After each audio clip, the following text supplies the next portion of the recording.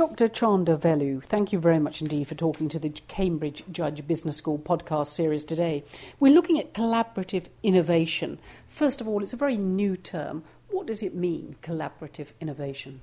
So collaborative innovation is a concept whereby firms work closely with each other within, let's say, an ecosystem where they are interdependent and relate to each other with a view of actually trying to some extent, enlarge the size of the pie so that when they do compete, when divide the pie up, each one gets a bigger share compared to if they did not collaborate.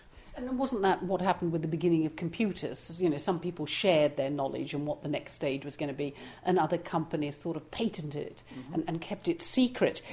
How do you go about encouraging a concept like collaborative innovation when companies are competing?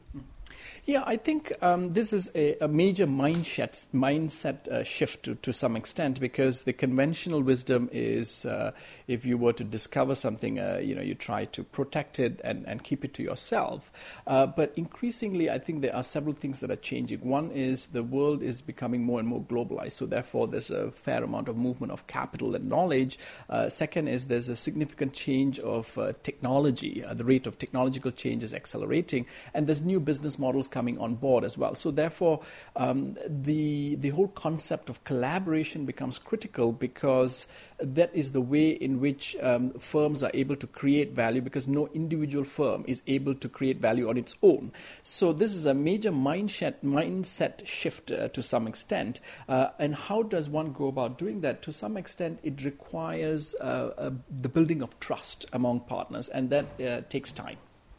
And you do talk of concepts like trust and openness.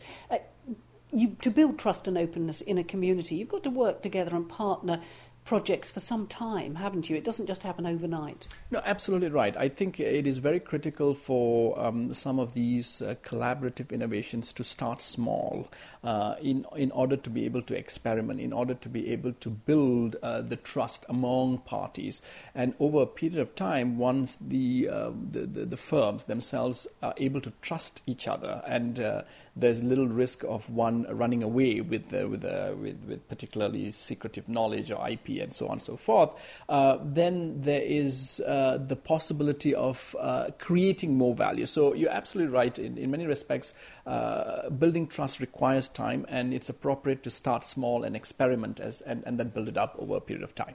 And to get that kind of collaborative innovation, does there need to be some kind of new force, like, for instance, the new global world, the speed of information travelling around the world, the financial collapse, the recession, and now the comeback?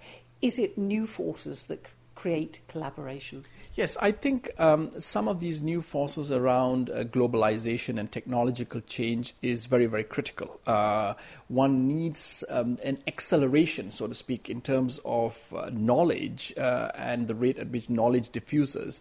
And when that happens, then there's more opportunities to be able to create value by putting different knowledge pieces together. And it only works if there's tremendous amount of uncertainty around you. And that is where I think the collaborative innovation and the collaborative ethos brings more value.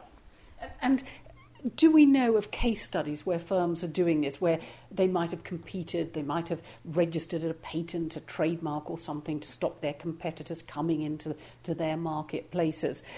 Do we know how this is happening on the ground? Yes, an example of this is a firm like Thomson Reuters, whom I work with quite closely. A couple of things that has changed. One is the rate of financial innovation has accelerated. Number two is the internet basically is a public distribution system to some extent. So therefore, the private network of a firm like Thomson Reuters that distributes information declines in value over a period of time. So this kind of force changes the whole ethos of the firm. So traditionally, for over 100 years, they've been rather successful in being able to innovate themselves, coming up with new products and services. But more and more, as the rate of acceleration increases, it is more appropriate for a firm like Thomson Reuters to be able to collaborate with a series of partners, both on the supply side as well as their customers, in order to be able to keep pace with such changes and be able to innovate faster. So this is a good example of a firm that is trying to shift its model from a closed innovation or relatively closed innovation model to a more open stroke collaborative model. And you might say necessity might be the mother of invention here, because it's almost impossible to keep these things secret now in a way. But do ecosystems matter? Communities of firms? Does geographical proximity make a difference? Yes, it depends on the industry to some extent, but quite a number of these firms are able to operate on a global scale, partly because of new technologies like the internet and so on and so forth, or ability to be able to collaborate across geographies. So I think if one were to go back in time, over, say, 20 years or 30 years ago, it was less possible for somebody sitting in China or India to work with somebody in the US and in the UK remotely. But these days, given the availability of technology, it is very possible, and it happens quite a lot, where information is shared across different geographies. So geographical separation is becoming less and less important given this type of new technologies emerging. And so collaborative innovation, is that going to be what firms build their marketing structures and strategies on in the future, particularly global firms? Yes, absolutely. I think this whole concept of collaborative innovation has two components to it. One is the ability of firms to be able to source ideas from different sources, so to speak, either geographically or across industries.